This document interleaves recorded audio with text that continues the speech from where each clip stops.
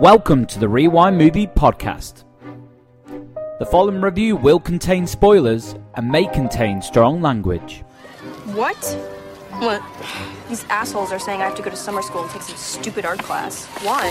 God, I didn't think that just because you get an F, you have to take the whole class over again. Loser.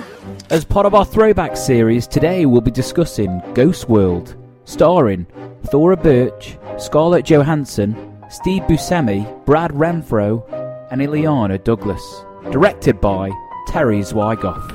How can you stand all these assholes? Some people are okay, but mostly I just feel like poisoning everybody. Well, at least the wheelchair guy is entertaining. He doesn't even need that wheelchair, he's just totally lazy. That rules. No, it really doesn't. You'll see. I get totally sick of all the creeps and losers and weirdos. But those are our people. Yeah, well. Hello and welcome to the Rewind Movie Podcast. It's the podcaster that is so bad, he goes past good and back to bad again. It's Gally in Glasgow. It's a good reference. And it's Devlin in London. I didn't know who we were supposed to do a reference. Sorry, it's Patrick in London as well. Hello, boys. Hello, Patrick. Welcome back. Thank you. Yeah, been a while. Who have you been moonlighting with? Been cheating on you with Matt. Well, there you go. Hello, Matt. A little shout out to him. I've been listening. And Devlin, I believe it's your choice that we're talking about tonight. It is. And go on, introduce us. You tell us what it is, what we do. Today we are watching, or have watched, Ghost World, which is a film that I hold very dear. Spoiler. Yeah. Well, I mean, that's why I picked it. It might be shit in retrospect. We'll find out. But no, I guess I came to this film a really, really fortuitous time because it came out in 2001, but I didn't see it until it came out on home video, which would have been in 2002, I guess. So I was exactly 18 when it came out. And it was a film that I guess I identified with quite a lot at that point. There was a lot of similarities between where I was at that point and where the characters are in the film. Were you a bit of a comic book dude at the time then? Not really. I would actually credit this film with probably introducing me to underground comics. Right. I think, having seen the film and loved the film, I didn't read the comic until afterwards. Okay. And from there, I kind of discovered Daniel Clow's work. I got into his 8-Ball series. There's a couple of little collected editions. Ghost World was originally published in 8-Ball, which is his comic. Okay. A few of his other graphic novels, David Boring especially, which is fantastic. It was where I discovered that comic books weren't always the comic books that I'd read when I was a kid. Like anyone else, I bought the odd Spider-Man and the odd X-Men when I was younger, but I'd really dropped out of it by that point. And this kind of, I credit this with getting me into, interesting underground comics or graphic novels, I guess. Stuff that deals with more personal issues. Okay, yeah. Like as an art form, I quite like that the freedom you have with a comic book is that you can create something really immersive, and as long as you can like imagine it and sketch it out roughly enough on a page that somebody can understand it, you can kind of do what you want. Out of the two characters, Devlin, you said you identified with them. Are you more of an Enid or a Rebecca? I would say, is this like a...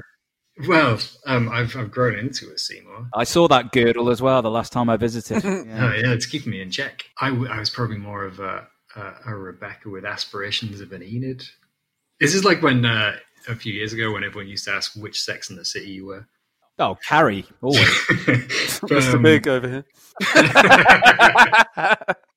But I guess like Rebecca, I was working like service industry jobs for an hourly wage, and but like Enid, I always kind of enjoyed sort of creative pursuits and stuff. I always thought to some extent that I was creative, but I had like a lack of confidence in it and a lack of focus and never really knew what I wanted to do with it. And I never really felt particularly encouraged or like that I had much of an atmosphere that I would be able to do. I mean, like also the sense of kind of social alienation that they have.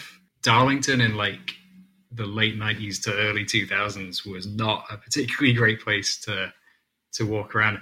What did you used to call like the skater kids in your towns? Because every town has a word for. In Darlington, you were a bogger. Oh God, a bogger. A bogger. Jesus. And well, so- no, we were the grungers in Right. Stoke. That's a much nicer phrase. What about in Leicester? Good question. Just a skateboarder. It was Oh, what okay. we were kind of... yeah. Used to hang out in Vicky Park with his skateboards and baggy jeans and chains on our wallets that were ridiculous. Yeah. So yeah, in Darlington you were a bogger, and if you were a bogger, you were a kind of weirdly a target of an unusual amount of abuse. Right. Um, yeah. Well, on- yeah. Got pasty thrown at my head. Did you bite it in midair? No, it hit me square in the back of the head. And Hence on the girdle, I You need guess. to work Yeah, on those exactly. reflexes, mate. yeah, on the back of the head. I had blue hair at the time as well, so you could really What? see it. All the gravy got in my hair. Did you really? You yeah. had blue hair. I did, yeah. I'm Um, unfamiliar with this. wow. Yeah, no, it was all gone by the time I met you guys. Yeah, and for those of you that have not met Devlin yet, it's all gone now just through natural attrition, hasn't it? You're a Really? terrible person in many ways, Callington. Had either of you seen it before? I think we watched it together Oh, in really? the second year. Yeah, I think so. I definitely remember you having the DVD in your collection, but I will say that it didn't leave much of an impression on me other than I thought it was hilarious when I first saw it. Right. And revisiting it for this episode is the first time I've seen it since what? So it's going to be like 15. God, yeah. Well, not 15, Almost. yeah, 10, 12 years ago. And I have a whole different outlook on it. When I first saw it, I think it sort of just passed me by. How can it pass you by if you found it hilarious? No, but I think I just put it in the category of comedy. I think at the time I just put it in, I lumped it in there with like Napoleon Dynamite, I guess. Okay. Well, Which yeah, was that would have been really out. wrong. That would have been out basically at the time that we watched it together, because it's like mid 2000s. So that would make sense. Also, if you go back and watch any of the trailers from when this was originally released, they did play it up as more of a, I don't know, almost like a kind of a slightly more Generation X cool version of Mallrats or something. Yeah, Mallrats or Empire Records, Yeah. or it just had that feel, didn't it? You assume that all the themes are going to be aimed at a younger audience, but actually it's far more poignant than that. Right. Had you seen it before, Patrick? I hadn't, no. But Oh wow, so you're coming in completely fresh. yeah, but there was a few scenes I was oddly familiar with. Was it because of mine and John Murphy's incessant quoting of this film? I was wondering that, and just to tie in, we met a friend recently, Aidan, if he's listening, over in Vancouver. Hello. And I think you two quoted it a lot to each other as well, or John Murphy. It was one of you groups. But I think Aidan, or just talking to comic books as well, it reminds me, we met him recently and he told us on one of his first jobs he was given per diems, money to spend on meals a day, and he didn't really understand what they asked, so went straight to the comic book shop in Leeds and blew £170 on comic books. Oh, you love know, that story. I'm pretty sure I remember that haul as well. So stupid. That's what, yeah, and I did remember some scenes were familiar. I think I had seen a bit of Doug before in different places. Right. Also, he's in he had a small modicum of pop culture success when he was in Scary movie. he was in a Red Hot Chili Peppers video. Oh, as Doug. that, Yeah, yes, he was. yeah. I don't remember right. which one. He played a taxi driver. Well, he played basically the character that he's in this. Yeah, it's like a Californication era. I don't know which song. Doesn't matter. By the way, it was by the way. That's the one. Yeah. Well, Devlin, why don't you give us the plot to Ghost World? Okay, it's going to be very brief because I forgot to write one, and also it's not a particularly plot-heavy film. So Are you rebelling on the podcast here by not doing any prep for it, just as Enid does? Is that what's going on here? Mm-hmm. How punk. Are you 1977 original punk rock? obviously, Devlin, or- everyone's too Okay, stupid. that was where the blue hair came from. Yeah. Yeah, of course. Okay. At the age of 17, I was well into original 1977 punk, and it was not at all inspired by shitty California new metal. Ha. Thora Birch and Scarlett Johansson play best friends Enid and Rebecca, who, bonded by their outsider status, face the harsh realities of post-graduation life as their relationship is tested by their diverging priorities and Enid's increasing interest in cranky record obsessive Seymour, played by Steve Buscemi. There you go. And as we mentioned, is based on a comic book. The distinctions between comic books and graphic novels tend to be a little bit hazy. Some people get a bit obsessive, you could say, as to whether it's one thing or another.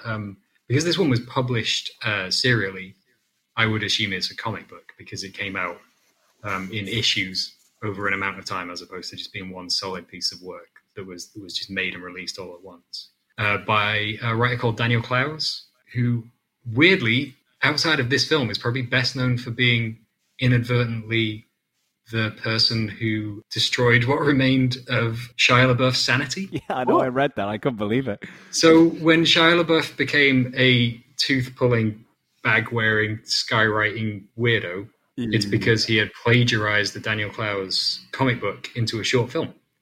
What? Sorry, of Ghostworld or of April? I think that the short film was howardcantor.com. Okay. Or maybe that was the name of the comic book. It's not a comic I'm actually familiar with of his, but it's about a film critic. And Shia LaBeouf had basically taken it like panel for panel and submitted it to a few festivals, and it was getting some high praise. And it wasn't even that Daniel Clowes caught him out. It was that, someone else who'd seen it happened to notice the similarities. Oh, wow.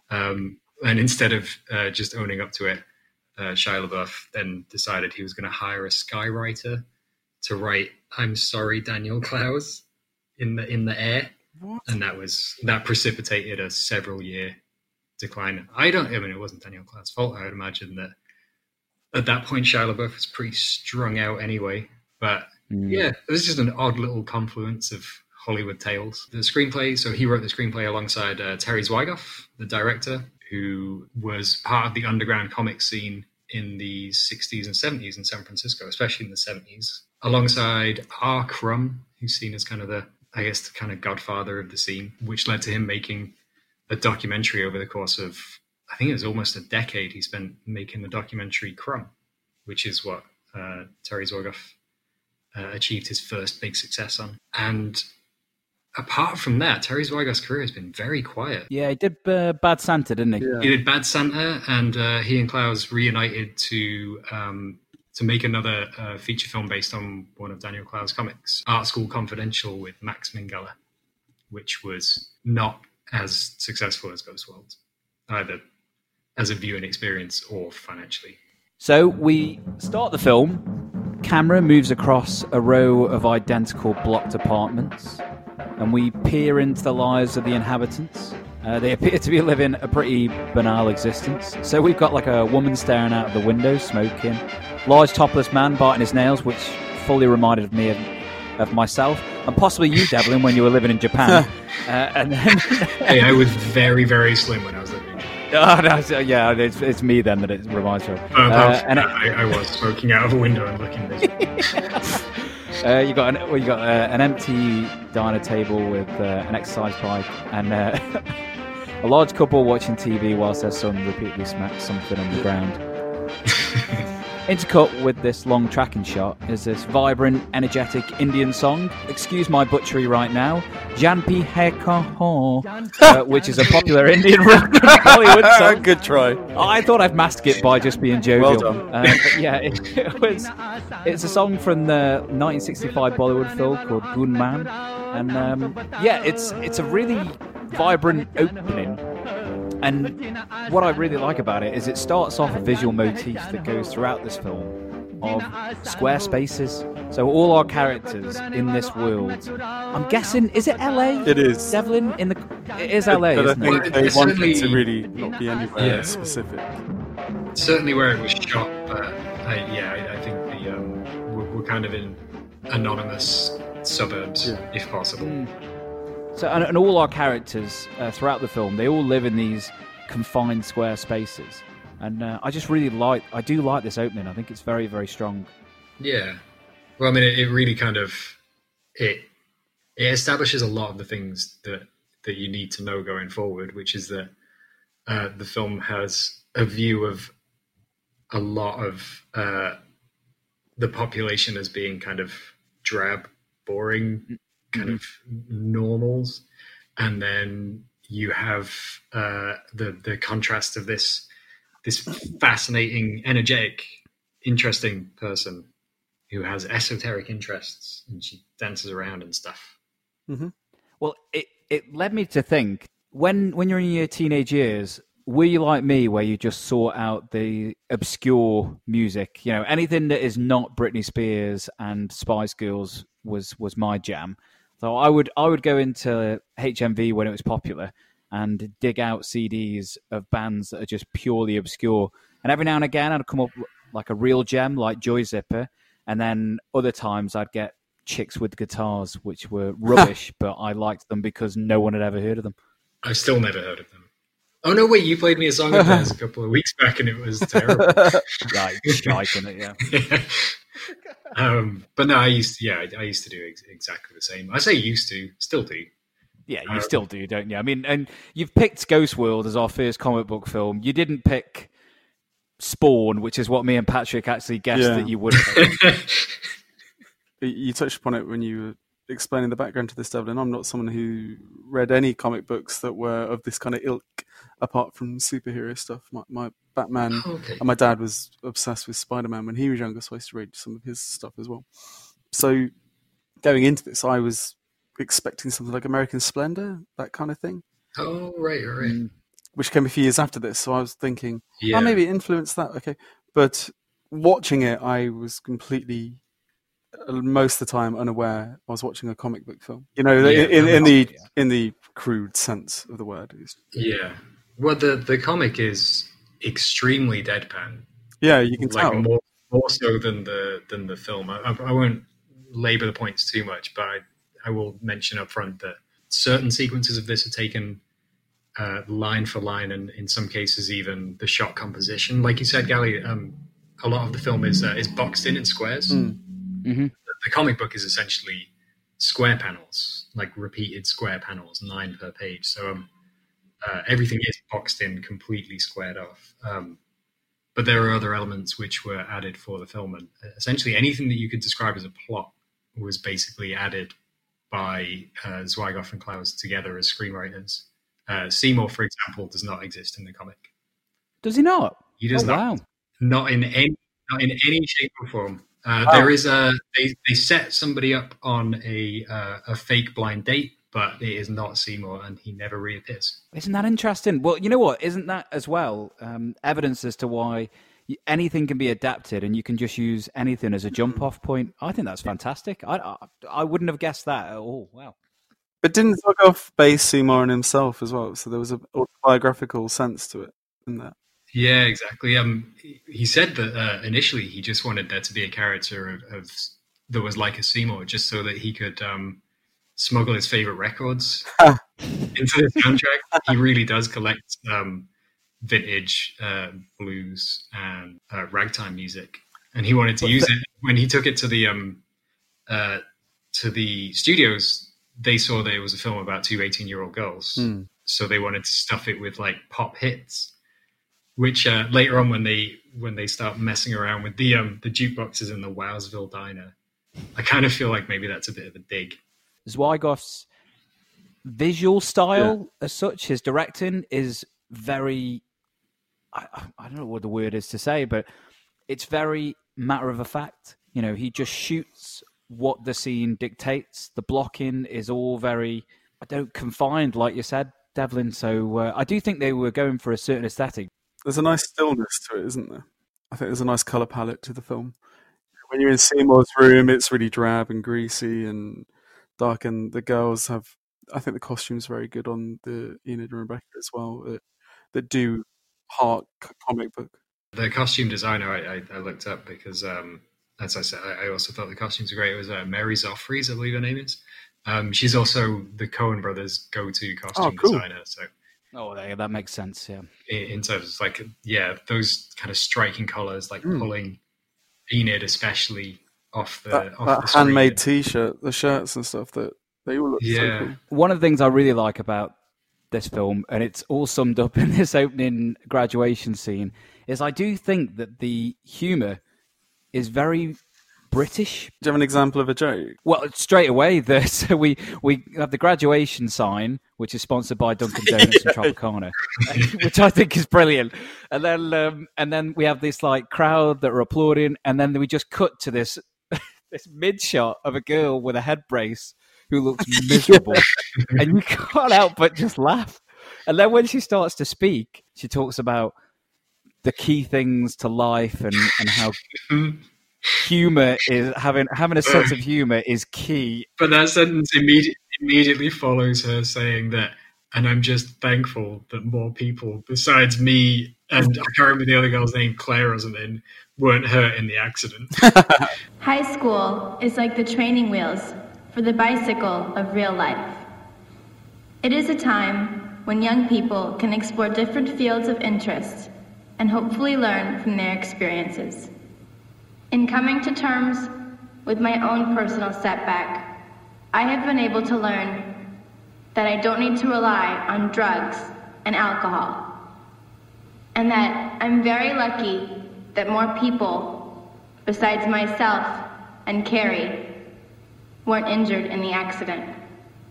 And I have learned that to overcome life's obstacles, you need faith, hope, and above all, a sense of humor.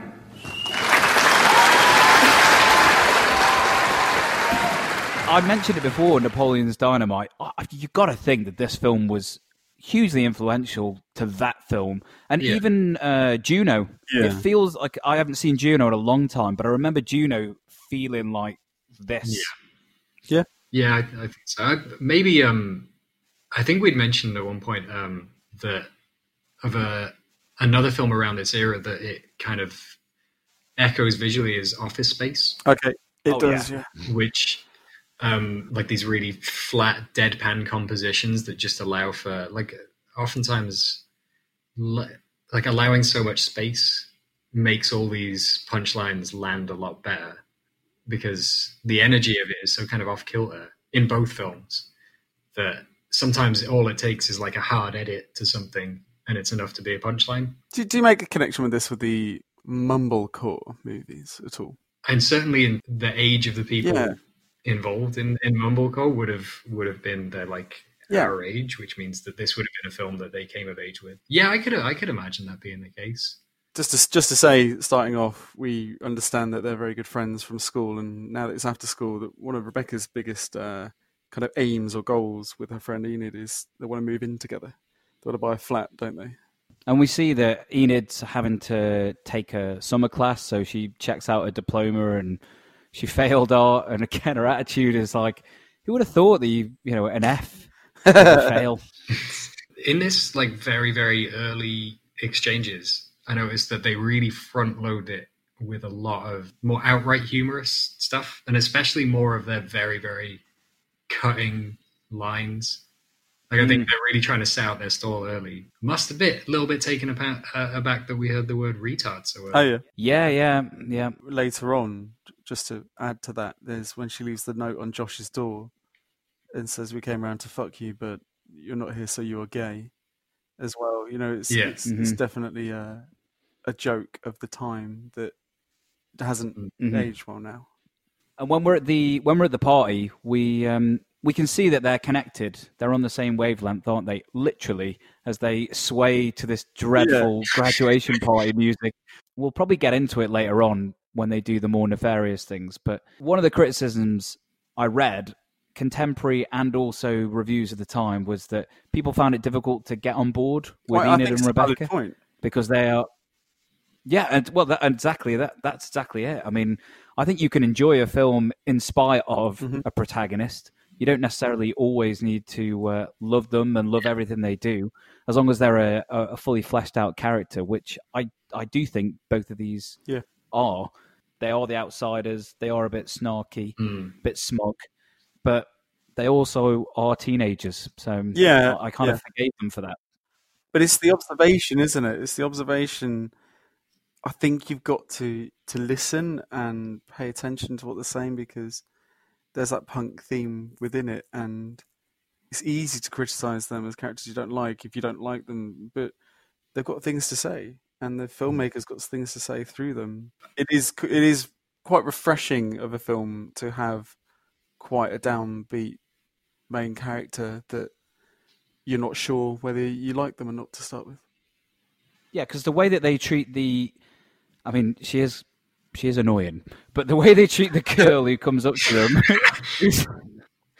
she just comes up, doesn't she? She's just she's so positive, so over friendly. But in a way, when I was watching it again, I was thinking so Enid internalizes her kind of insecurities, and this girl clearly externalizes it by being overly positive. Yeah. But they're both one of the same. It's just that they choose to, they choose to act it out differently, don't they? But the way that they cut her down. Don't turn around. Why? Don't turn around. Damn it. Oh my God. You guys, I can't believe we made it. Yeah. We graduated high school. How totally amazing. So, what are you guys doing this summer? Nothing. Well, I'm going to this actress workshop, and I'm hoping to start audition soon. Oh, we have to get together this summer. Yeah. That'll definitely happen. Oh, well, bye, you guys. Congratulations. It's a really good contrast from, I suppose, what we're used to from teenage American films. We've got, it's not far after American Pie, for example, where it's fun-loving teens that are on a goal to get laid, or bubbly girls that are in that, and maybe a bit more in American films. You're a bit more used to, like in Napoleon Dynamite as well, the prom queen and that aspect of things. But we're very clearly not looking at that side of things. We're looking at the side of the Napoleon Dynamites and the less popular people, should we say? One of the things they also do really quickly is establish the one conflict that's going to run throughout between the two friends, which is boys. So when Enid and Rebecca go and get some punch, he looks like he's dressed, his hair looks like from the 80s, but he pops over.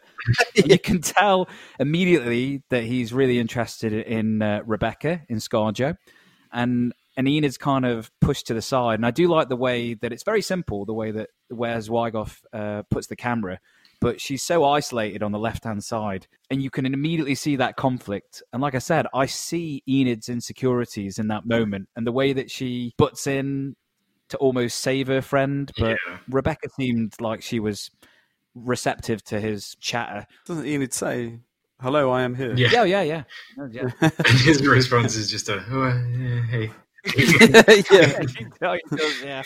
Yeah, and then when he's majoring in business, and she just grabs Rebecca by the wrist and drags her over to say terrible things about some couple. So they talk about two people who are making out on a chair, and she says, "Oh my God, are they going out?" And then says, "If we get lucky, he'll get AIDS when he date rapes her." That is brutal. Remember? Yeah. But it's the punk character coming through. Yeah, but it also lays out the bond that they have, because it's like they only understand each other. Mm-hmm. But that kind of, it's already, what's great is that it's showing you this really symbiotic, close friendship, and it's like the entire film is just about the threads being pulled out of a friendship until there's nothing left, and it shows that the only time they ever connect and the only time they ever get on properly is when they have something to mutually hate. And I guess because it was a friendship that was formed in high school, and high school is just such a pressure cooker, like a cauldron, whereby basically the limits of your universe are a few hundred people that you happen to have been arbitrarily stuck in a building with for years on end. You would naturally just, if you find someone who's on that same wavelength as you just cling to them, and then you develop this little incestuous bubble. And then once you're out and you're exposed to the world, it just shows how quickly, like I said, the priorities change and other things happen and things get in the way. And every time you see these little fractures opening in the friendship, it's like something else comes along that they can laugh at or make fun of, that just temporarily pulls them back together and just papers over the cracks. And even when they do come together, you can see that they disagree on certain things. So when Enid sees is his name Ted? Oh, Dennis. It's just Dennis, that's it. The dorky kid just eating cake. And Enid just says, "Oh, isn't it sad? We'll never see Dennis again." She says, "Good." Yeah. It's like, I mean, at times Rebecca is far more cutting than Enid. I do like the melancholy in that scene. Yeah. I quite like their relationship and the way they talk to each other. There's definitely chemistry there. You can tell you believe that they're friends, and like Devlin said, they found solace in each other with how they can express themselves and almost trust each other to say what they want to say and not be judged and agree and support. It's a good relationship at the beginning of the film, I think. And then we move on, and it's another character that informs us about Enid. Her relationship with her father is really disjointed. They don't seem to ever connect at any point during the film. He seems genuinely scared of her most of the time. Yeah, he does, and he's weak, and little subtle things like he's having fucking loads of jam on his sandwich, and she's having cereal, but he seems weak, nervous, kind of tragic. Reminds you a bit of Seymour a little bit. I don't know. Yeah. I got a little bit of that. I see that. Yeah. That shot's very good though when they're having breakfast either end of the table to each other. That the staging of that, I don't think it's supposed to be missed. That the divide between them, the space that's between them there as they try and express each other. Well, it's a brilliant advert that is the space between them. Is it crazy for an oil company to care about the environment? We don't think so. I already told you I'm not going to college. Yeah, well, I think it's a good idea to keep all your options open. You could even enroll in the winter quarter. You could live here and go to the city college part-time and, I don't know, still get a job if you want. Look at me, I'm not even listening to a word you're saying. A similar advert plays right at the end when we're in hospital with Seymour. I love these little touches that they put in. And we should mention that her dad is played by the great Bob Balaban. Bob Balaban. Yes, who is reliably tremendous in basically everything, but especially best in show. You might recognise him from his Phoebe Buffay's dad in Friends as well. So when he starts talking about Maxine, which is clearly an ex-wife, that Maxine is coming back, and this is something that is horrifying to Enid. She's played by Terry Garr. It's so awkward when she comes back, isn't it? And, oh god! And she plays like such a fantastic like stepmom from hell type. It's that sentence that she says that's obviously all about her. Like, I can't help but think that I had a little bit part to play in your upbringing. Oh god! Shut the fuck up. you feel for Enid, but you can fill in. What's crazy, it seems to leave you a bit of space to try and fill in the rest of the plot. Like her mum is a non-factor in the story, so you don't know whether she left or whether she's no longer around or whether she's no longer alive. It just there's just enough in the subtext of the way Enid responds to and reacts to the rest of the world that just shows that she's clearly harboring a lot of resentment. And then we come on to Enid at the diner with the Satanist. Is it a diner? No, sorry, it's a cafe. Yeah. Ooh, you know what cafe it is? It's the cafe where Denzel Washington and Ethan Hawke first sit in Training Day. Same cafe, same booth. Ah, well. Thanks very much, IMDb trivia that I looked up this morning.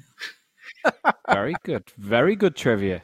Makes the film better. I thought you were going to go into like Yoda style speak. Then makes the film better. Yeah, Enid's drawing a couple sat across from the diner, and Rebecca joins her.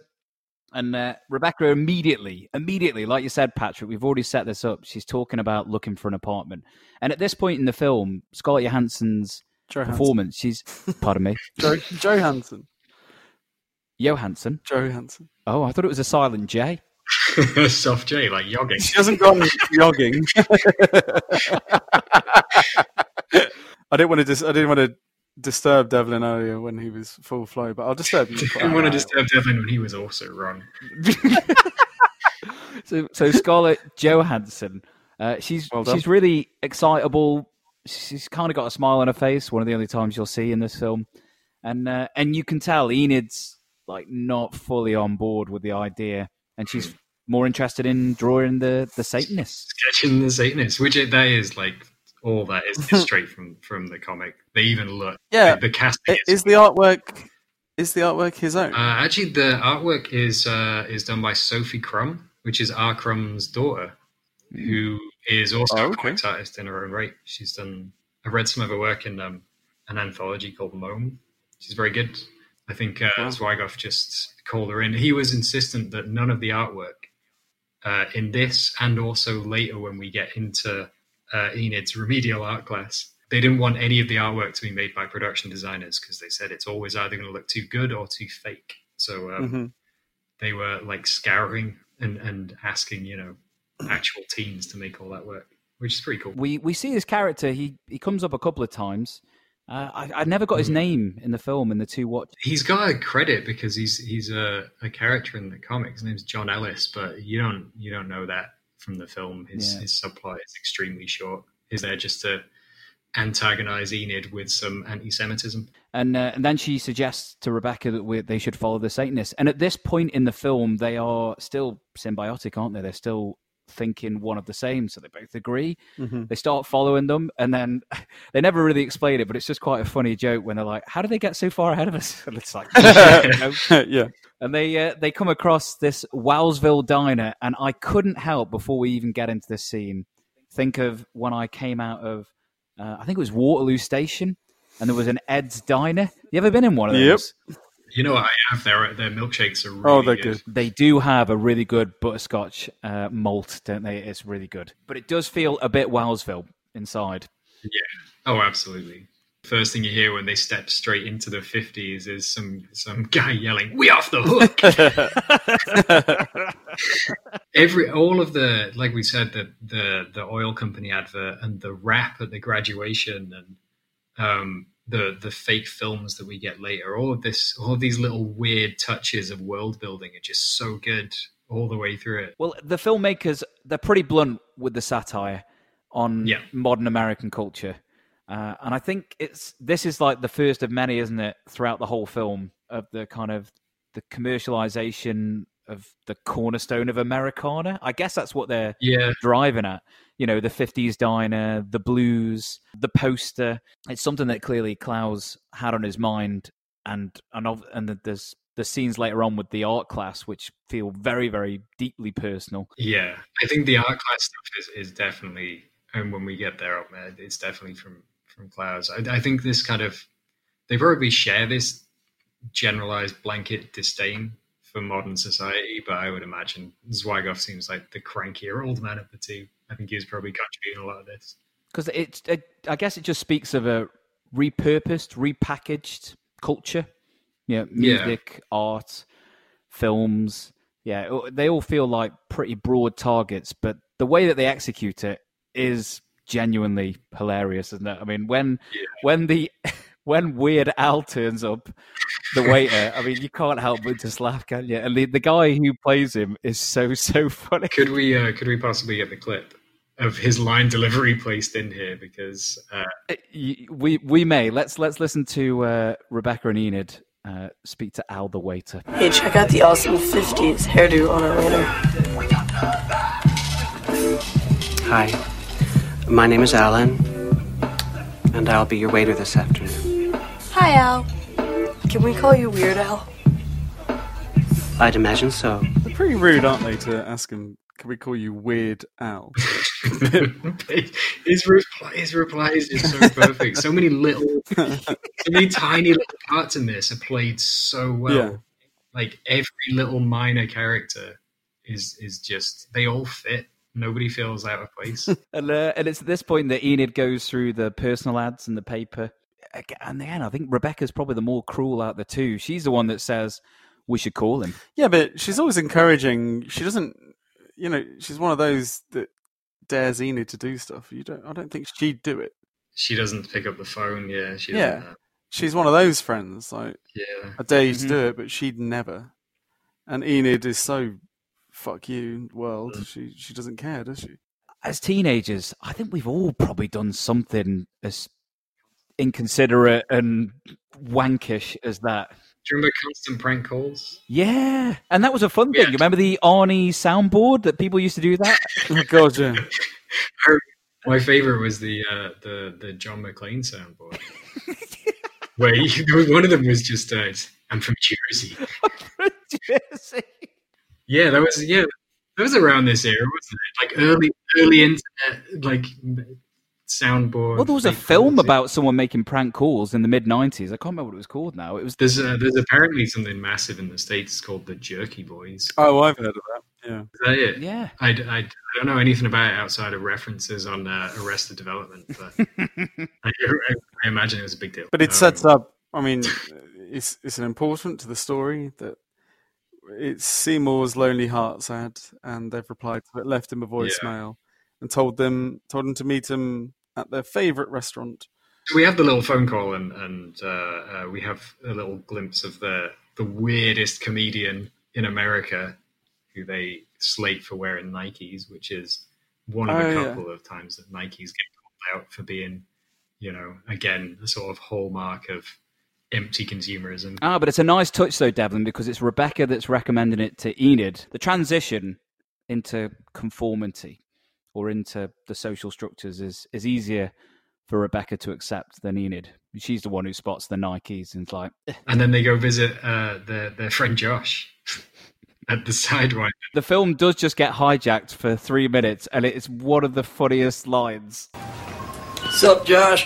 Hey, give me 2 packs of cigarettes today. Working overtime. 16 hours. And, Nature's Nectar, Wake Up Juice. And give me, 6 of these beef jerkies. Hungry enough to chew the crotch out of a ragdoll. Hey! Hey, you! How many times I tell you? No chef, no service. Get the hell out of my store. What do you think this is, Club Med? It's America, dude. Learn the rules. This redneck character is like topless with a sort of vest Two tan on. 2 packs of cigarettes. In 16 hours. And I don't really know this actor other than when I looked at his filmography. He'd obviously been the Dewey character in the Scary Movie, which he was very funny in that. And I obviously noticed the Red Hot Chili Peppers thing. But was he an SNL comedian?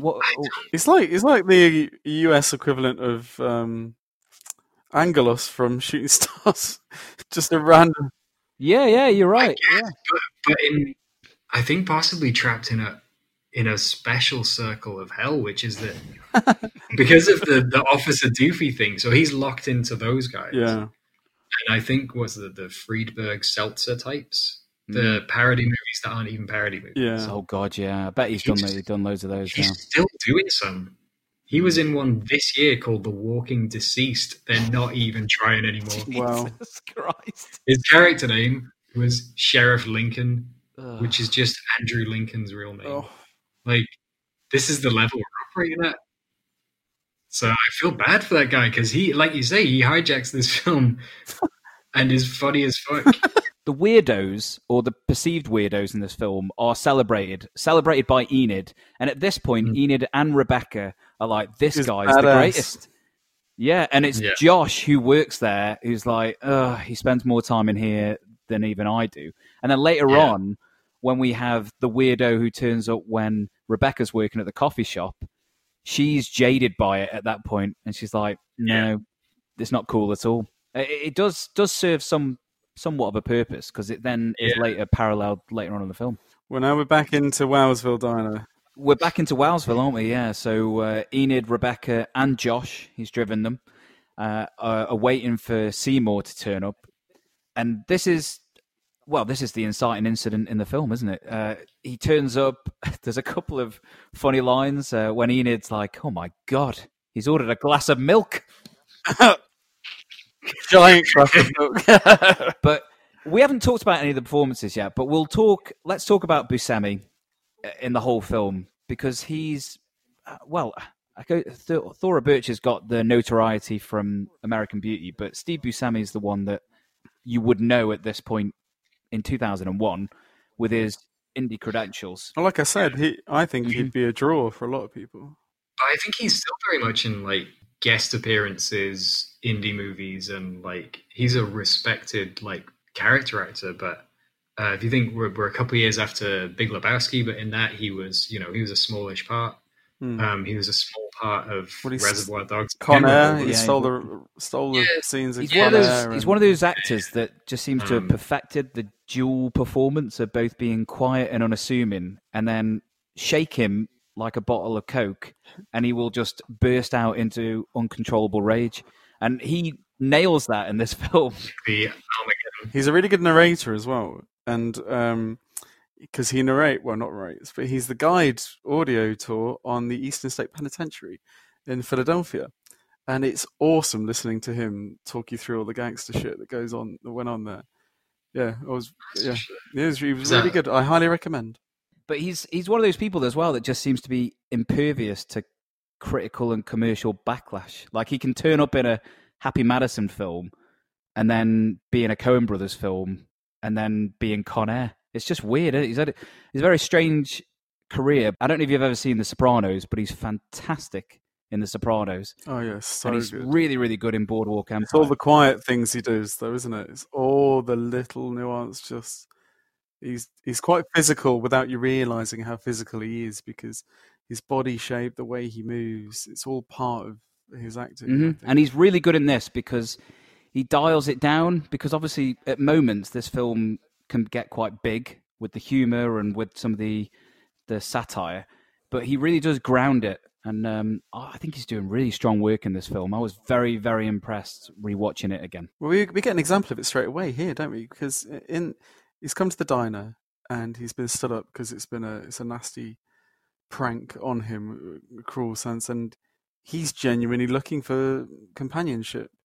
And it's, forgive me, I'm wrong, we're straight after this, he's in the car and he blows up, doesn't he? He has this moment to himself, and it's just wonderful to see the moments in the diner, the quiet stuff, and then we'll call it range, but it's just sheer emotion in the car. I think he's really onto a winner straight away here. Sets up his character, yep.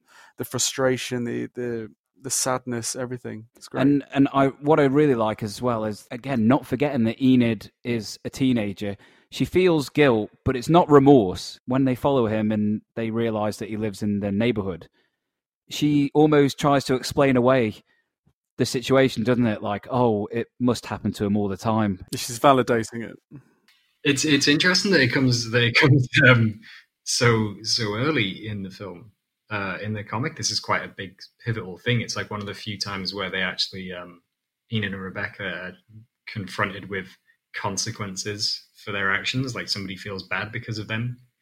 And because this guy just walks out of the diner and then he just looks fucking miserable, and then Josh doesn't find it funny and they just drive away, and that's the whole episode over with. But it just sort of hangs over the rest of the comic as like a real melancholy. Whereas I think they changed the tenor of it by making Steve Buscemi get so comedically furious straight after, and then whiplashing back to him being fine with it, that it opens up this whole other plot for them to, yeah. But it's still the inciting incident, like you said, in that it's the thing that sort of drives a stake in, that creates the fissure that eventually ends up kind of breaking this friendship up. I think that's what you're saying there about Eden as well is very telling, because this film, we've already discussed, is not quite a traditional film in a sense of comic book, or I find it a very refreshing narrative as well. And in the end, you can tell that the remorse isn't really eating it, because it's not her that's apologized to Seymour. It's not her that's confided in him and told him, which you'd think we'd be setting up for a natural resolution for her there, but it's Rebecca, and Rebecca is that friend who maybe doesn't mind saying it, because it's her that regrets it more. And I think that's telling of both characters. Rebecca's the more mature one; he's the kind of lost and more immature adult, shall we say? I don't know whether you agree with that, or if that made sense actually, but that's the way I saw. I thought maybe it was more that she was quite willing to take her frustrations on Enid out on Seymour during that scene. That she was quite happy to and she was always jealous of their friendship together, and thus she was quite happy to blow it up. I guess it's almost like one of those romantic comedy subplots, like there's always the second act thing in the romantic comedy whereby the little lie that starts the romance is always waiting to be discovered to kind of blow up second act. So like I'm thinking 10 Things I Hate About You when you find out that Heath Ledger's been getting paid to go out with the girl from Riviera whose name I can't remember. But that leads us on to Mirror, Father, Mirror. And can I just say that this is pretty overt satire. Clearly, Klaus and Zwigoff have got a real umbrage. But the way, and I've forgotten the actress's name, but she's brilliant in To Die For. She's so good in this film. So good. She just encapsulates that type, and I think we met them. I'm not going to name names, but we've met this type at uni, and she nails it. I was gonna say that I think this is something that we've come across quite a bit, right? Especially in our forays into like council-funded short films. You know, where you got to hit the quota and they've got to be meaningful and artistic, and it's all horseshit. The little thing that I learned from watching an interview with Illeana Douglas is that it was a lot of this character was kind of her idea. Her and Zwigoff created this little video project together, and it was her idea to be like a failing performance artist. So, you know, the leotards and the floaty skirts and stuff. Now, my own background is in video and performance art, but I'm hoping that doesn't influence you too much, and you'll find your own ways of externalizing the internal. And at the end of the summer, this class has been invited to participate in a show of high school art at the Neighborhood Activity Center. The title of the show will be Brotherhood and Community, Art as Dialogue. Are there any questions so far? So when I mentioned that Zwigoff and Klaus collaborated on another feature film, which was Art School Confidential, a lot of the stuff from these scenes is lifted directly from the Art School Confidential comic, which is another series which ran a few years before Ghost World in the same comic series in April. Okay. Tampon in a Teacup is straight out of the comic. Oh, brilliant. But you know what, though, Devlin? Like, even though I do love all the art class scenes, I think it's better that it's just sprinkled into a narrative than I don't think I'd watch a whole film of this, because I think it might get a little bit tiresome. It's a bit inside baseball. It's a bit insular. It doesn't have the same kind of universality. But it'd have to be really, really well written. To keep your attention if you're not part of that world. But I think we've all at least drawn an apple in art class in secondary school, so you can understand that frustrated artist teacher who tries to put upon themselves on the student. I love the way that she takes that she's like, oh, it's a sign of repressed femininity. And it's like, it just takes over. Yeah. But one of the important things that she does actually bring to the film, other than just these comedic satirical moments, is that she pushes Enid. She pushes her to explore controversial subject matter. One of the things that you can clearly get is that Klaus probably has had this thrown at him, that your comic book isn't important, it's just doodles. You get that straight away. But it does push Enid into exploring that, and that's why she gets the whole idea with the Coon's Chicken poster to use it, because the teacher has actively encouraged her to do it. Or she inspires her as well. So I kind of read it more that everyone in that sequence was coming off as a fucking fraud.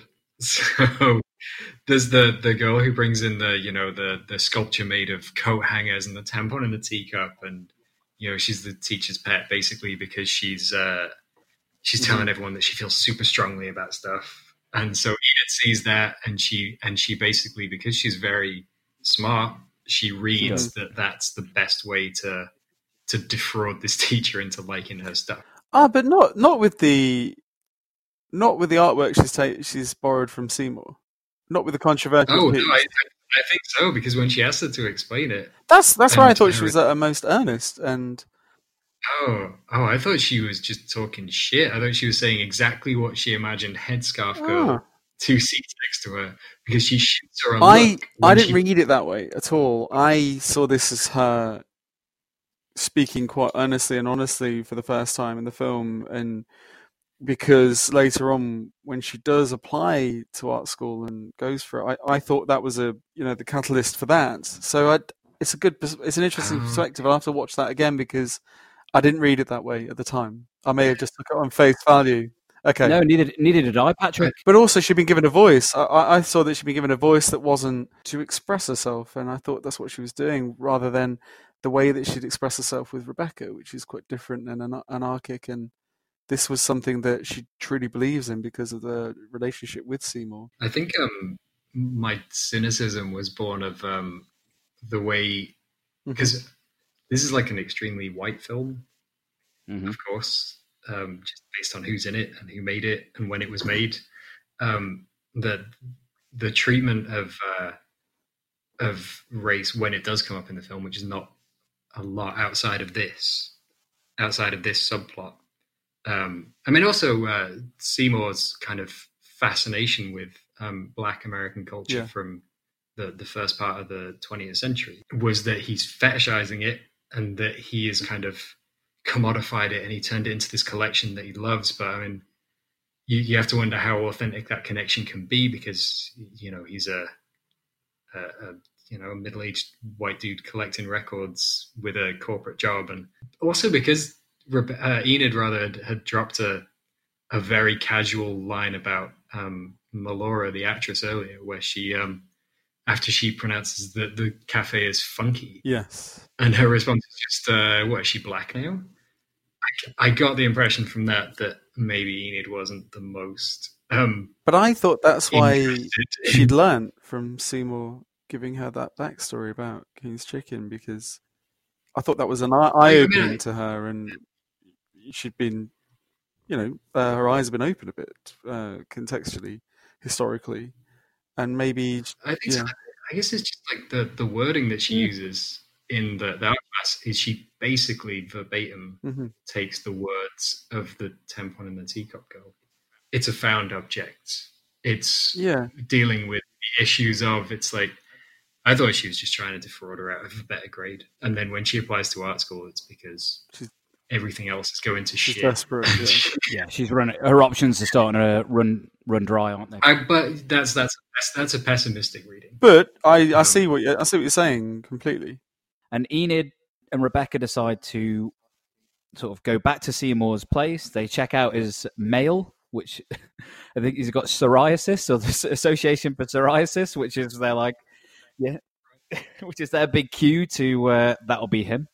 And then he's got a yard sale, or is it a garage sale? I never know which one's which. But I mean, it's on the yard, but in the garage. Guard sale, and then that's when they meet Seymour's flatmate, who's just wonderful in the film. He's again another one of those side characters that really does bring a lot to the party. And then they meet Seymour, and he is dorky, nervous, but quietly confident, certainly when he's talking about his 78s.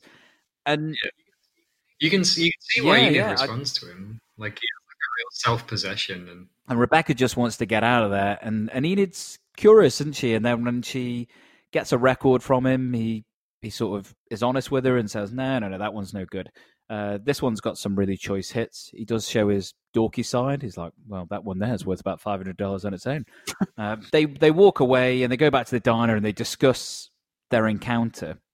And that's when, you're right, the girl from the graduation comes in, funky. And again, Rebecca's talking about the apartment, isn't she?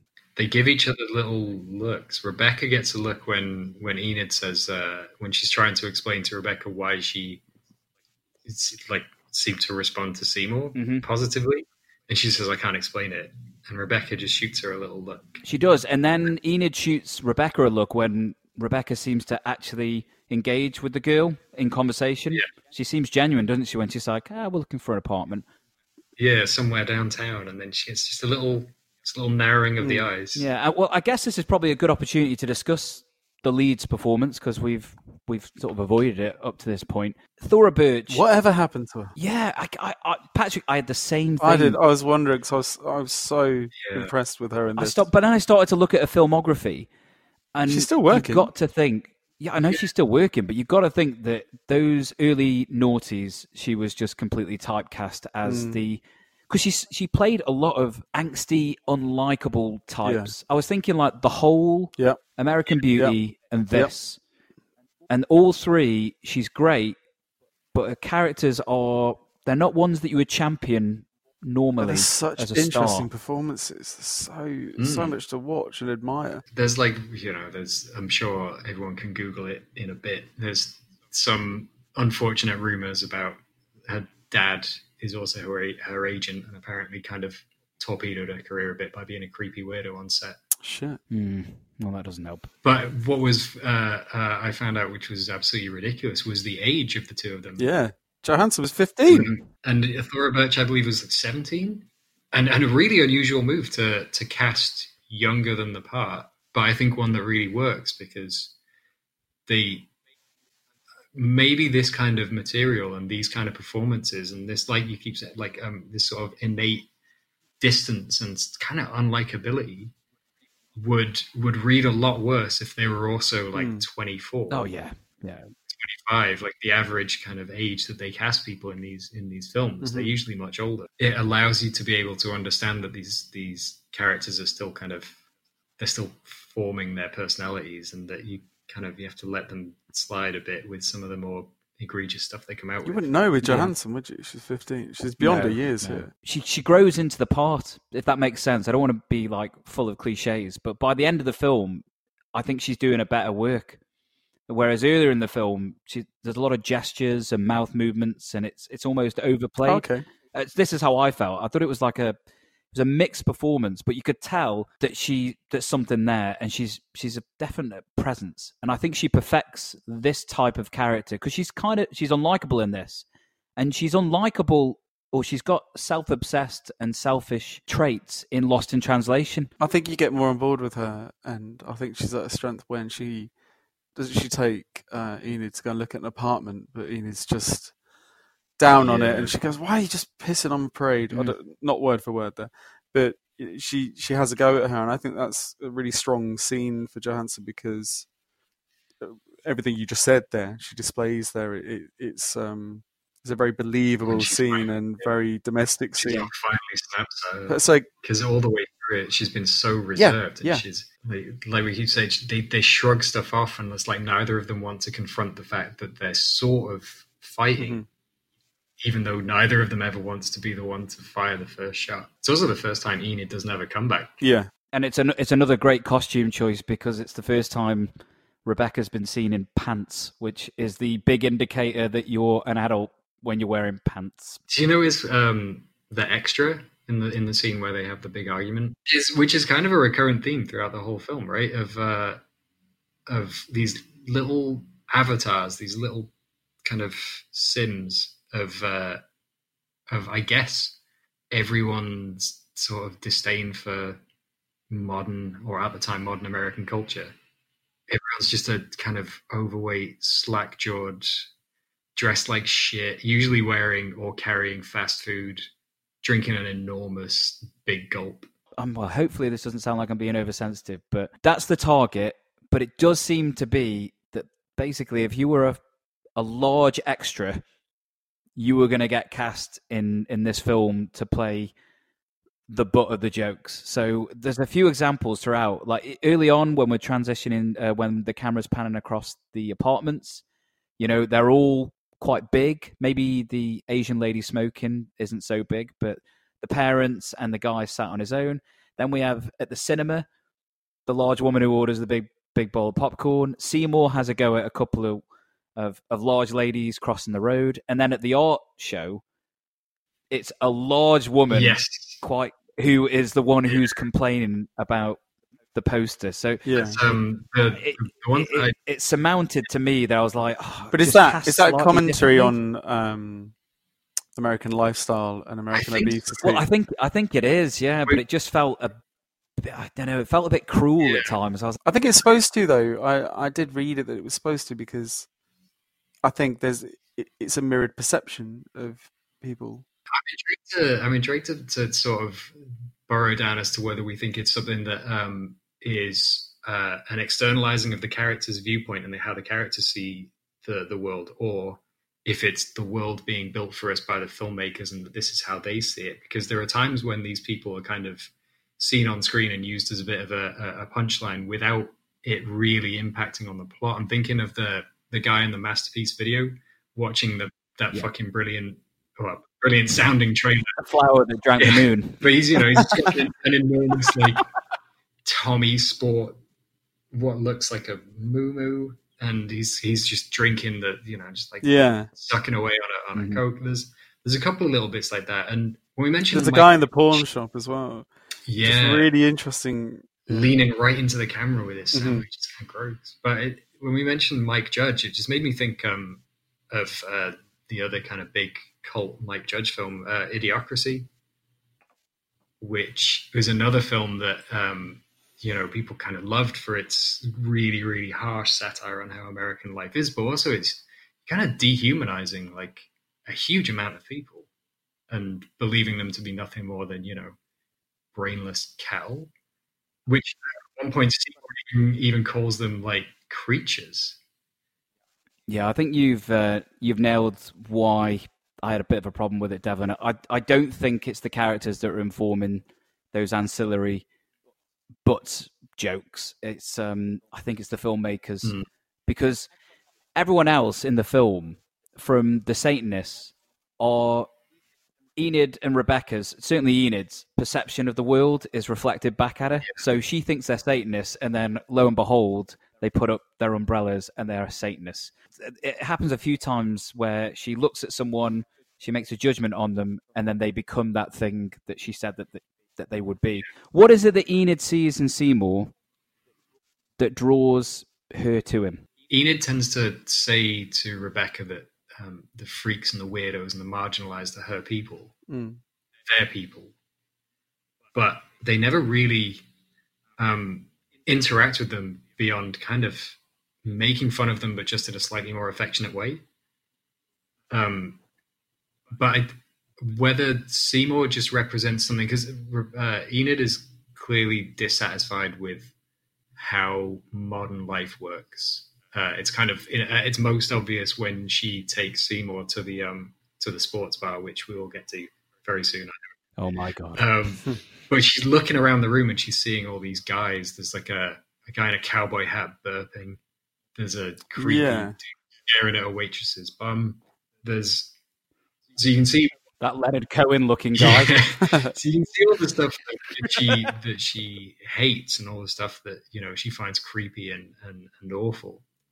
And so she does say that he's just the opposite of that. But also, I guess, he's crafted this little world for himself. And as much as he's a kind of an obsessive collector of crap, he's clearly aware of that fact, but oddly comfortable in his kind of crankiness. So on the one thing, it's just that, he has a confidence that comes with knowing exactly who he is and not really giving a shit anymore as to what that means. And that's a thing that gets tested later when he starts to become interested in someone else. Whether or not it's just another thing for her to get interested in, or whether like she sees him as a gatekeeper because she loves the stuff in his room. She's obsessed. Like she says that I would kill to have this room.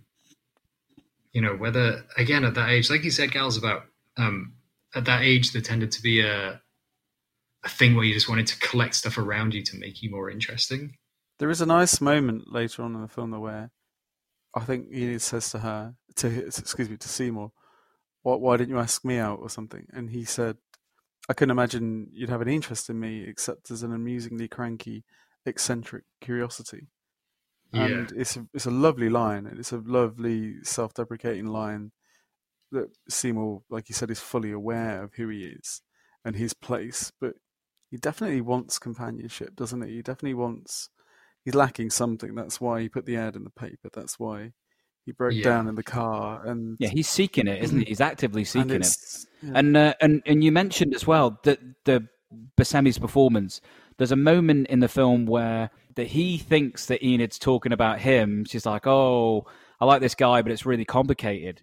And then the moment she says, "Josh, Josh," he deflates right in front of her, and I think that's the reason why he never asks her out. But Devlin, should we go back to the bar, because it's probably my favourite scene in the film? This would have been the scene where certainly myself and our friend John Murphy would have absolutely just this is a thing that we yell at each other very frequently, basically all the time. She decides to make it her personal mission to make it so that he's up to his neck in pussy. And by doing so takes him to see an old ragtime. Is it ragtime? Is it blues? It's ragtime. Well, actually, it's normal 12-bar structure, but Authentic Blues has the more conventional. Enid basically sends an attractive blonde woman over to Seymour, and this is relatively for Seymour. But she's a dive bar girl, isn't she? Oh, She hangs at bars and... I don't know if you noticed, guys, but she's married and she's got a wedding band on her finger. Oh, really? I did not notice that. I did not notice that. So I'll just give the context. So the girl Seymour is chatting to explains how he's going to love Blues Hammer, and because he corrects her on a specific genre that they're talking about. But they've been there to sign a specific... there's vinyl the old of an old-time performer, and everyone's talking. Yeah, they're in this like sports bar. There's baseball playing. There's people playing pool. Seymour complains, well, they could at least turn off their goddamn sports game for him. And when Blues Hammer turn up, they look like the Backstreet Boys or NSYNC with the bleach blonde hair. There are these four white blokes, such a like Matchbox 20 or something. Oh man, and they are playing like college rock, but fucking hell. And the lyrics are outrageous. Yeah. I mean, I can only imagine that you're going to play this. I am, because the cultural appropriation cannot be heard from us talking about it. It must be heard in song. Blues Hammer, Picking Cotton. Oh, God. All right, people, are you ready to boogie? Because we gonna play some authentic way down in the Delta blues. So get ready to rock your world.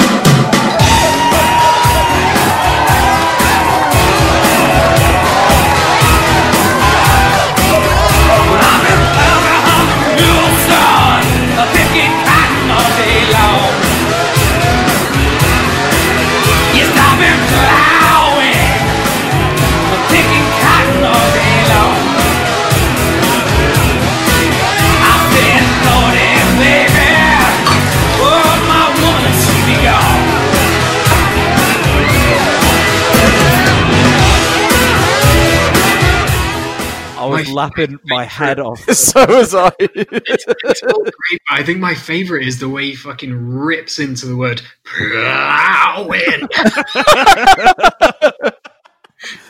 Oh, God. Again, the actor who's the lead singer of Blues Hammer, he is going 110 at that, isn't he? It's just like his eyes, his purple shirt. Oh, man. It's authentic way down in the Delta Blues. Delta Blues. And it's all these, like you said, Devlin, it's all these white people dancing to this.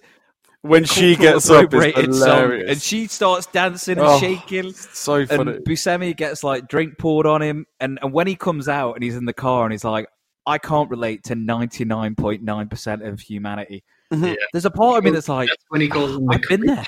Right? And he says, give him a Big Mac and a pair of Nikes and they're happy. This is the articulation of that generalized kind of hatred of everything. But I always thought it was kind of, well, not always, certainly watching it back this time, as much as they have completely appropriated the blues for this god-awful white boy amped up blues rock. You know what it made me think of, on a complete sidebar, is Jim Belushi, Bill Belushi, is well into this shit. He has like a blues band, and they are fucking terrible. And they sound exactly like this. And every time he's in a film, it's like he manages to shoehorn it in. Well, we just done Under Siege 2, Dark Territory, and Seagal's another one. Oh, yeah. You know, after the train is gone, Devlin, how can you forget it? Seymour is also appropriating the blues. He happens to be doing it with more reverence, or in his way, more reverence. But it's not like he's actually creating anything. He just obsessively catalogs it for himself as well. That's the thing. Like, he doesn't know what he's allowed in the record room. So he just accrues these things and then just locks them away. And out with the humour as well. You mentioned it before when Enid's looking at the potential suitors. It's quite a touching, poignant moment because she does actively try and make herself appear more attractive. You know, she takes her hat off, she changes her glasses, she starts to play with her hair. There is a moment where when she sees Seymour, and initially she's obviously thinking that it's going well, that you do see the pain in her eyes, and that's where Birch is really strong in this film. It's those quiet moments when Enid's not really saying anything. It's those moments of pain that I can really empathize with. Yeah, the melancholy she puts on screen is very it really lingers on her on that shot, doesn't it? Oh, it does, yeah. And it reminded me of the shot in American Beauty when she's staring in the mirror. I didn't actually see their relationship ending up in bed. I didn't see that. No? You thought it was just purely platonic? No, I didn't see sex on the cards. No. It's interesting the way we get there, though. Yeah, I was going to say, so when the world starts collapsing in on itself, on Enid, and, you know, Maxine turns up, so without getting into too personal matters, I've had something similar with a step-parent, so, yep, I would also throttle them, Enid, so go ahead. And Rebecca, that relationship really just deteriorates. You know, they're even now pretending that they're doing something else. You know, Rebecca's saying that she's going to see Alien Autopsy, even though she's sat alone watching a film. Yeah. Seymour meets someone, doesn't he? Dana rings him back. Oh, yeah, the original ad. The original ad woman comes in, and we can cover her pretty quickly. Well, she starts dancing like the girl at the bar. Yeah, they have nothing in common. Yeah, but dancing to Solid as a Rock. Which is once again fucking brilliant soundtrack. Yeah, and when she's like, "Oh, we're gonna go see," I've forgotten the director's name, but it's like, "Did you not see his first film, The Flower That Drank the Moon?" I must have missed that one. But they've got no connection whatsoever. But and she starts to try and change him. She buys him the 501s. And she picks up the pants from the... she does pick up the Levi's 501s. Yeah. Symbolic floor trousers. Indeed. And one of the things I do like, and you mentioned it before, Devlin, is that the film doesn't hold our hands, because I think Seymour drops one line where he says, Dana was in a bad relationship before, and you get that sense that the only reason she's with Seymour is because he's a sure thing. Yes. Seymour will not cheat on Dana, because when she has that embrace with her colleague, that's the kind of guy that she was with. Like a go-getter, a corporate go-getter. Because she's a good-looking woman. I mean, no offense to Seymour, but punching well above his weight. Well, and she's so forward with him as well. Like, there's just little moments where when she puts the radio on and she suddenly wants to dance to Solid as a Rock, and the first thing she does is she takes her tiny little jacket thing off. Yeah, and pulls him up, and he's sitting there with his ice cream bowl between them, just kind of terrified. And then that's when Enid goes to see Seymour. The next day or several days later, finds him in the chicken place. Chewing on that chicken, so cooked chicken. And he's so shifty, and we should get together. And that's when he says that Dana just came out of a bad relationship, and it's clear that at that point, I guess everything up until now, with like the little friendship between him and Enid, has probably just been like a nice welcome thing for him, because it's something. And clearly, you know, she's a young, attractive girl.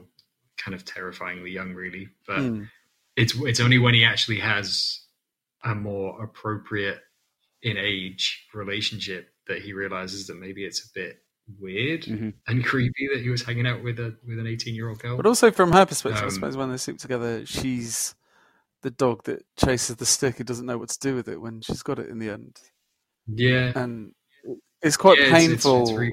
when because she's very upset. I think she's quite vulnerable in that state when she goes round, but they end up having quite a tender moment. It's quite nice. The conversation they have is really well. I like the dialogue a lot. But do you think it was her intention though when she went there? Do you think she went there to sleep with Seymour that night? It could be. I'm not sure. Yeah, when she walks in, she just says, "I just need somebody to be nice to me for 5 minutes." I think I wouldn't have thought it was a calculated thing. I think maybe it was the time when she invited him to the arch. Yeah, it might not have been a calculated thing that night, but yeah, I think you're right, Devlin. I think it may have been on her mind. Yeah, because he rebuffs her, doesn't he, to go to the art show, and that's when he's wearing the jeans. And she does seem jealous. She does seem jealous of Dana as well, but I don't think she understands what that jealousy is and means at the time, because the relationship is is a bit obscure, and I didn't see the sexual tension, which is why it was a bit of a surprise to me. But I think it was Ileana Douglas on the same interview that I watched with her about this film, where she said that the betrayal that she feels of Seymour is as much that, not that he takes up with another woman, and with a woman who is clearly not interested in him as a person the way that she is, or that doesn't understand his foibles and his interests, but almost that it's a betrayal of the fact that the two of them were, again, another little incestuous unit of two people who are in this little symbiotic friendship. And that's, I guess, why Rebecca gets pushed to one side, is that there's only really space in your life for one friendship like that. Yeah, okay. Where you form like a little coherent unit, and it's a betrayal of that they were supposed to be these cranky outsiders together, and he's sold out. He's sold out to the normals, and he puts the blue jeans on, which are just like the symbol of... It's great. It's so clever though, the colour contrast, the brightness on him, it stands out like a sore thumb. It's very clever.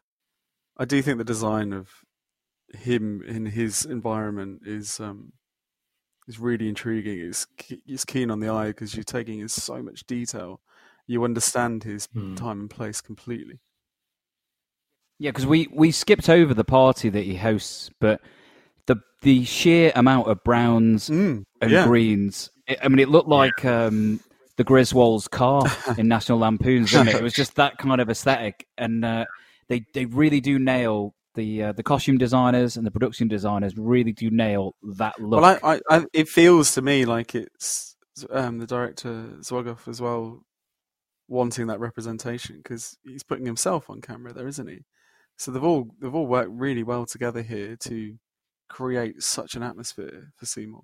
And you're right, Patrick, about that scene where Enid and Seymour consummate their relationship, because you do see her insecurities, and it's almost self-deprecating, isn't it?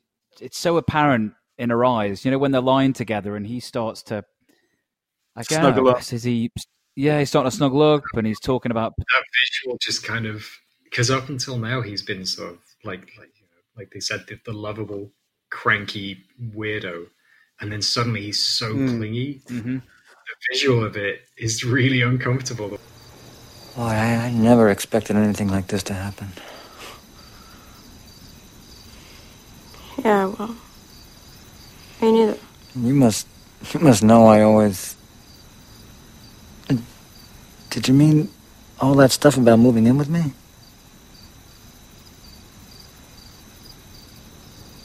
I was just thinking out loud. I mean, you've got this thing with Dana, and I'm not gonna let you fuck that up. Yeah, but I don't know. I just... Shh. I really need to get some sleep. Okay.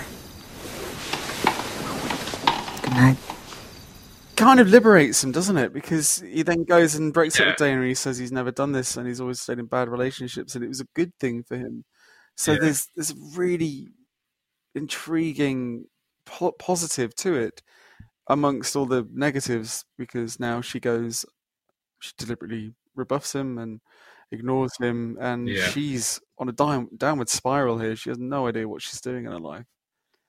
Well, this is where her age and her immaturity, because despite having graduated, or well, she's still doing summer classes, but despite leaving high school, Rebecca's sort of assimilated into society as such, got a job, wants to... she buys the flat, doesn't she? Yeah, she buys the flat. She's buying plastic Tupperware, which is a theme that runs throughout. Like earlier in the film, her dad's looking for the blue spatula to go with his blue plastic bowl, which is just a nice little aside. But again, all these things I can relate to because, God damn it, I love going out and buying stuff for the flat.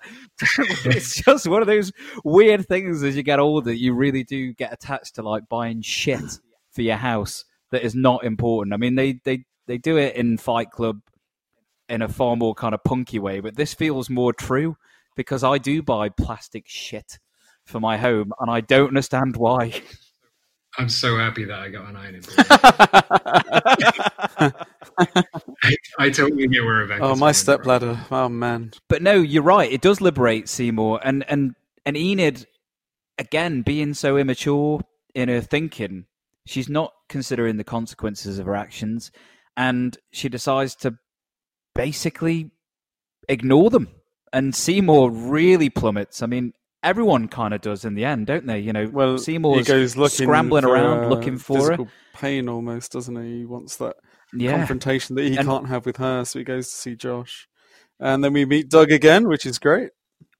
But he goes to see Josh after he tracks it down at Rebecca's. Yeah, sorry. And that scene is, again, it's another brutal scene. The way that Scarlett Johansson delivers the lines, it's cutting. But why did you say that she was hiding from me? Did she say anything to you about me? Yeah, she thinks you're a dork. She said that? Well, what do you expect? I mean, considering how we met you. What do you mean?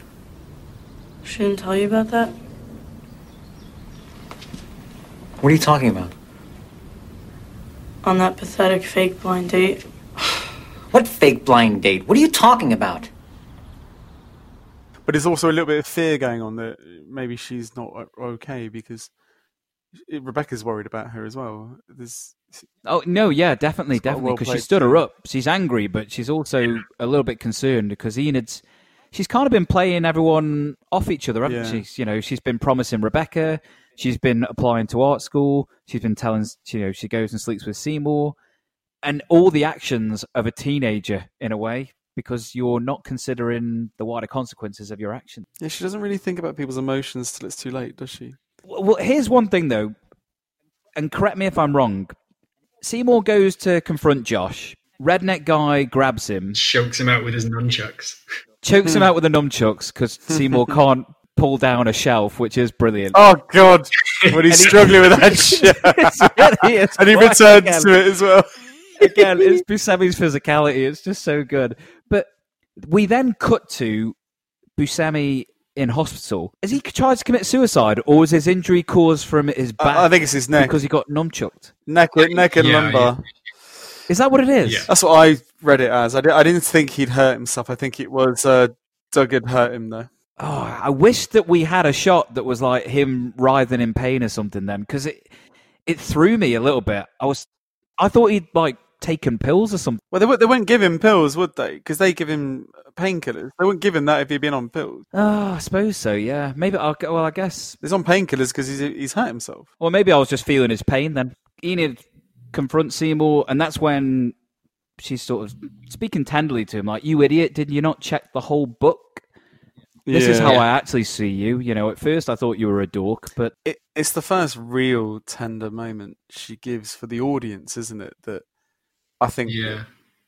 Is it too late? I don't know, but this is lovely going through that book and seeing her raw emotion on the page. Maybe that's the only way she could ever express herself properly, and everything else is a defense mechanism. But I like the way...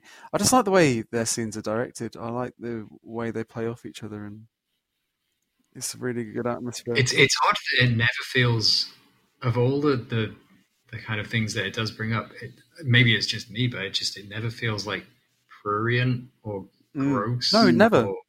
Apart from when he's snuggling up to her. Yeah, exactly. Yeah, exactly. But he's her hero. She says it, doesn't she? Whatever they had, it shouldn't have been like this. The look of it and the way they've kind of ended up together is. But it's nice that they get.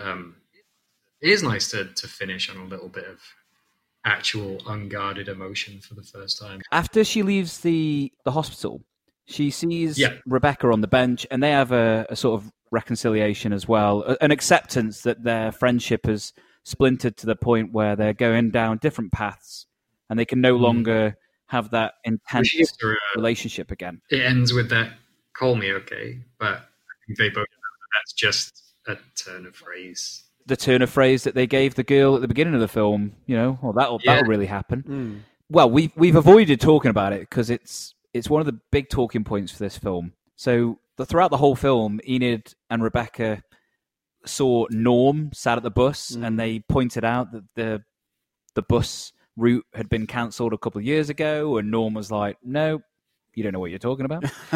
and then Enid, leaves everybody. Seymour is in therapy and living back with his mother, and that is just a tragic existence. Did you think about what you wanted for your dinner, Seymour? No, I love the way the therapist just says, "No, you're doing all the work." Oh god! Yeah. It's the way she closes the door. She has that little look. It's just she's like, "Ugh, I have to see him again for another week."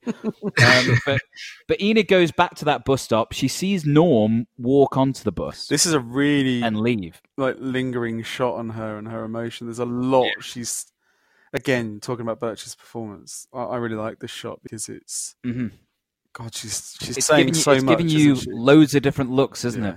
Like there's a lot of things going through her mind at that point. Just the lingering, and that leads to the big question I guess I've got, which is, what do we think is the meaning of the bus at the end when Enid gets on? Is it a literal departure or is it metaphorical? I think it can be interpreted both ways. There could be you could read. I don't believe this. I'll say a disclaimer. I don't believe that it's a metaphor for death. I don't believe it's for that. But it is symbolic of, I suppose, something we touched upon there is this has no real location. It's just a place. But does she need to get away from that place? Does she need to get and find an art college? And Norm, in his determination to wait for this bus for the right opportunity to leave, goes. Does she see that as the opportunity she needs to do as well? But the bus comes sooner for her. There is a lot to think about in it, but I tend to go for the latter there, that she needs change and that bus is change for her. I took it as having a greater symbolic meaning, but I totally agree, Patrick, because I've read reviews and people's interpretations that this is some sort of metaphor for suicide. No, I don't think that. Couldn't disagree. I don't think that's in the text. Yeah, no, absolutely not.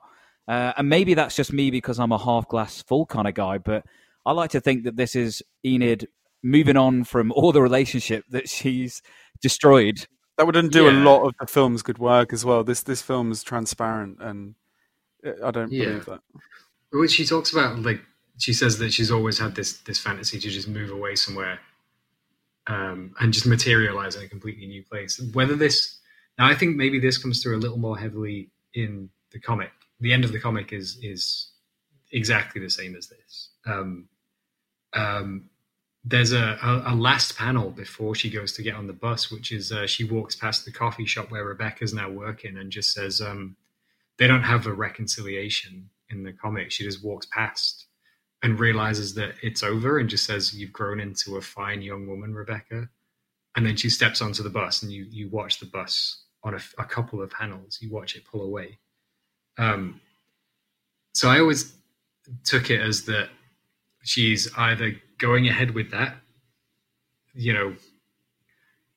and I guess you can interpret that in a couple of different ways, which is that if you want to just materialize as a completely new person, free of all the baggage of childhood and stuff. Because the one thing about staying around where you grew up is that, and being around people you grew up with, is that they know every embarrassing thing that's ever happened to you to get you up to this point. Whereas you move away to some new place you can materialize and create a new version of yourself, which is, devoid of all that, but it's also kind of devoid of depth, really, because all the embarrassing things that bring you to a point in your life is like what has informed your entire personality. So creating an entirely new persona would, if anything, just be really isolating, I think. So, but we've all done it, Devlin. Yeah. We all moved away for university, and Yeah. then I live in Glasgow now. You guys live in London. None of us are from those places that we now inhabit. So we all do it, and I guess that it's one of the universal truths that this film speaks to. Yeah.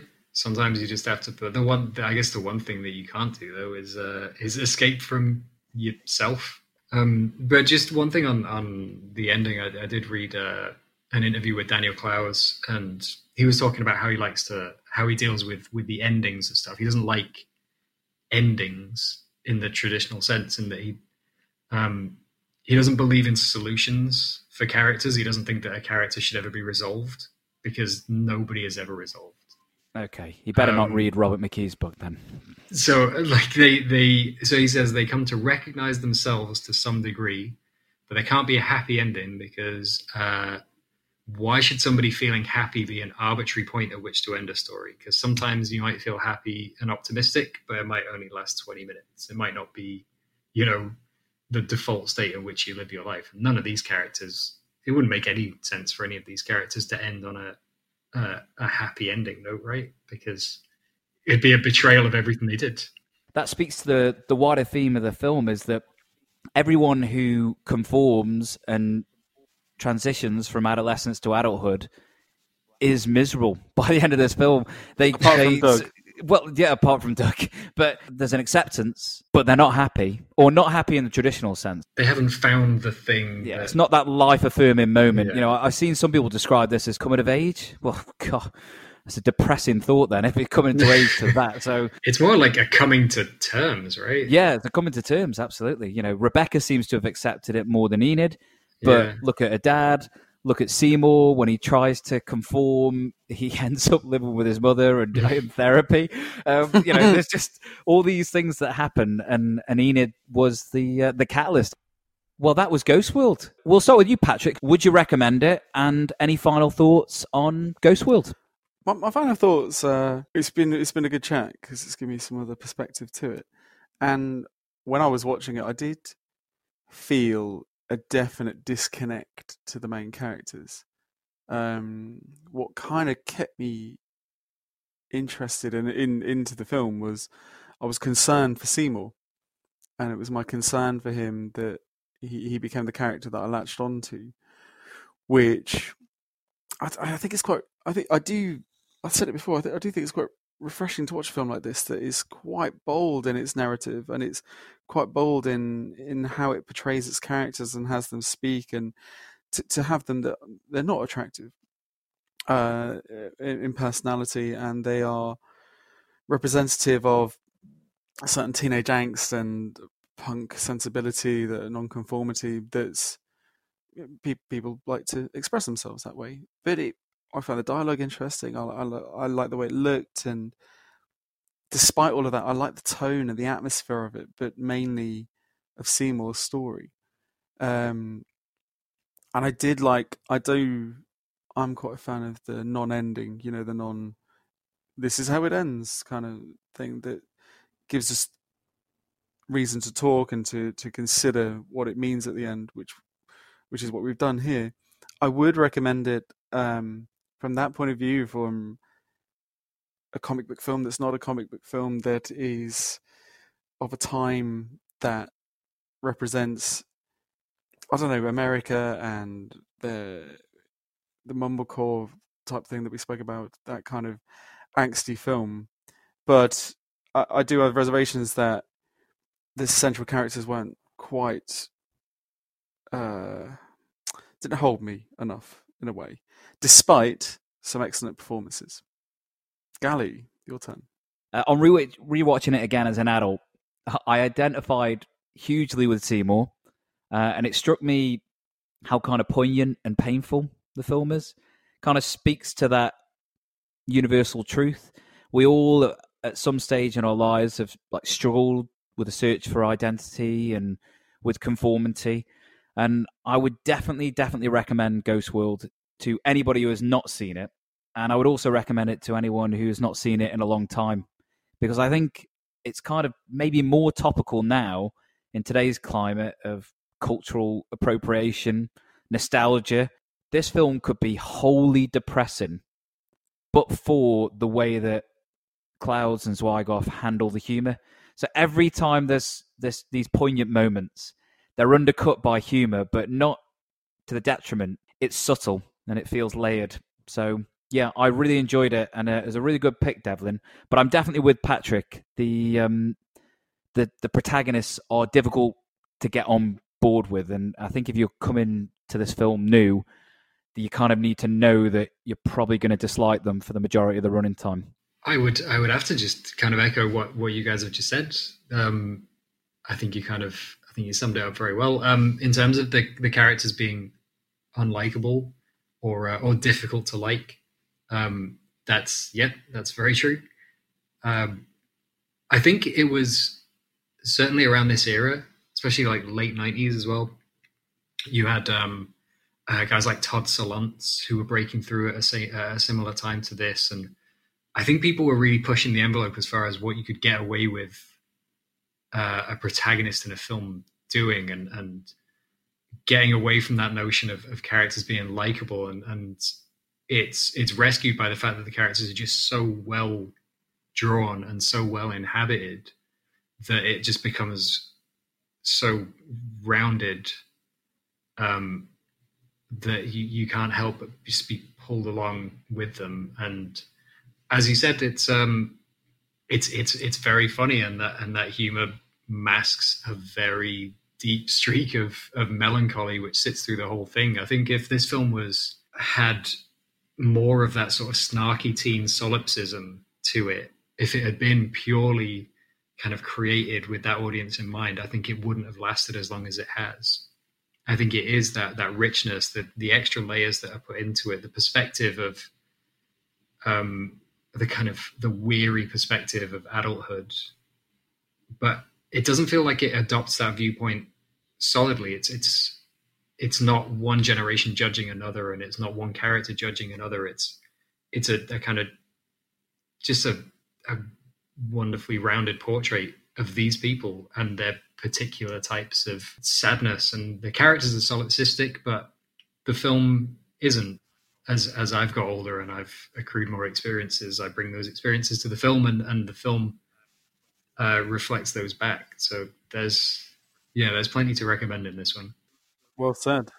Yeah, good choice. Yeah, it was a good choice, Devlin. Which, oh my God, leads us on to our next choice. Oh, excited. So, Patrick, it's been about 10 years since you've picked a throwback due to scheduling conflicts. So, we're all sat desperately wanting to know. Kind of went off your choice, Devlin, here, and I wanted to pick something that we can maybe give us a nice contrast to the film we've just discussed at the time. And I actually mentioned it during the review, and I'm going to pick what I think is your first broad comedy, should we say. That was quite a dark comedy in Ghost World. 1999, American Pie. Oh! That is going to be a challenge to not just quote the entire film. It's also going to be a challenge not to just be like, yeah, Devlin's like Jim. What? Why am I the Jim? Just because of that time you caught me fucking a mac and cheese. That's a really interesting pick, and I'm kind of glad you didn't pick Spawn. Let's have a comedy. Let's discuss that. Devlin, you didn't mention where we can watch Ghost World.